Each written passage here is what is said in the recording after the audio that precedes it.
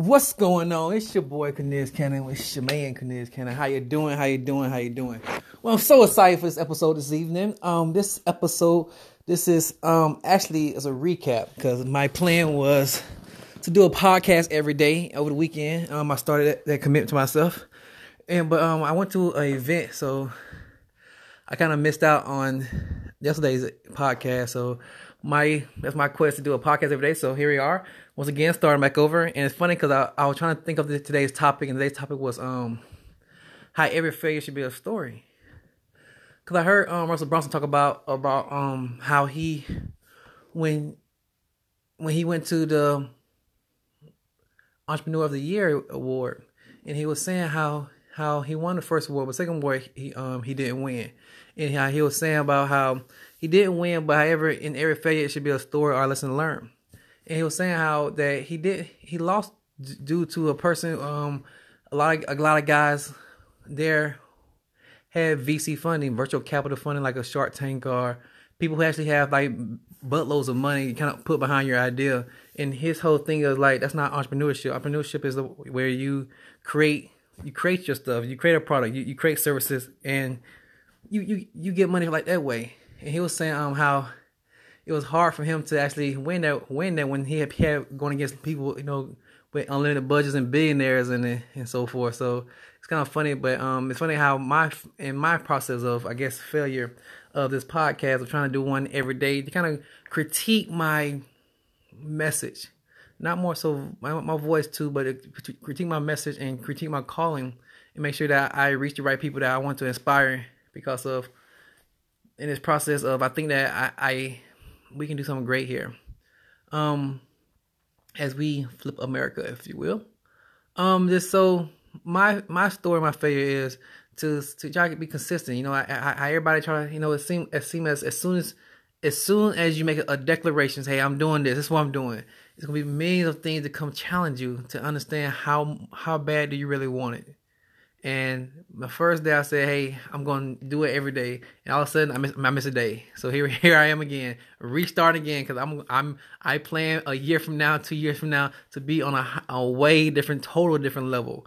And, my goal is to create $1 billion hedge fund, a $1 billion entity that where anyone can invest money and we can buy properties or create cash flow, because I think that is essential. I know a lot of wealthy individuals do it, but I think that even the average Americans, the average families, it can change their life by just having just $100 a month coming in, $200 a month coming in, just cash flow coming in, just let alone 1,000, 2,000, 3,000 coming in a month without them doing anything. How many moms can stay at home and be mothers? How many fathers can actually be home and be fathers and be husbands and wives and actually teach their kids? I mean, I think that would dramatically change the whole society. I mean, imagine people wouldn't have to steal because they have their own money. People don't have to do certain things. So I think that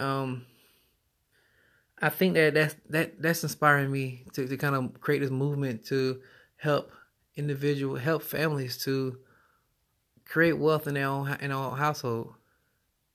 So my message from being a failure is that in every failure, just look at what lesson can you learn from this process. Because of we all gonna come short sometimes. But once again, you can ask yourself, is this a blessing or is a burden that doesn't happen?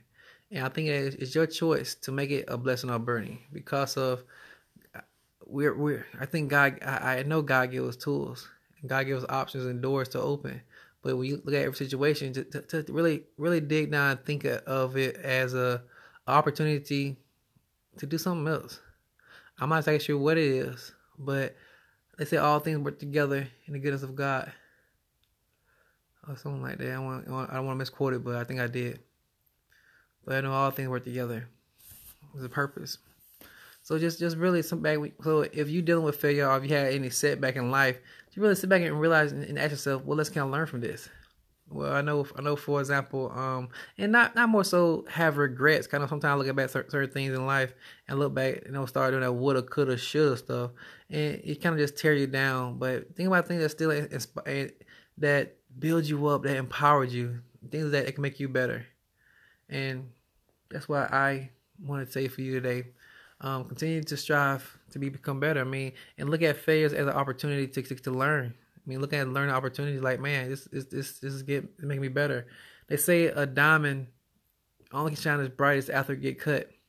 And we go through cuts through criticism, doing failures, critiquing ourselves. So I mean, say it's not a failure unless you actually quit. But when we fall short or they don't get the results we're looking for, this thing has a cut to make you a diamond to shine brighter. That's my thing for the night. Take care. Talk to you tomorrow, because I am doing this podcast every day. And after that, we'll start doing some videos, and we're going to get this. All right. Cornelius Cannon, take care. Look at your opportunities. Looking back in life for things you came short on. And just figure out what lesson you can learn from it. Wish you the best. Take care. Love you all. Bye.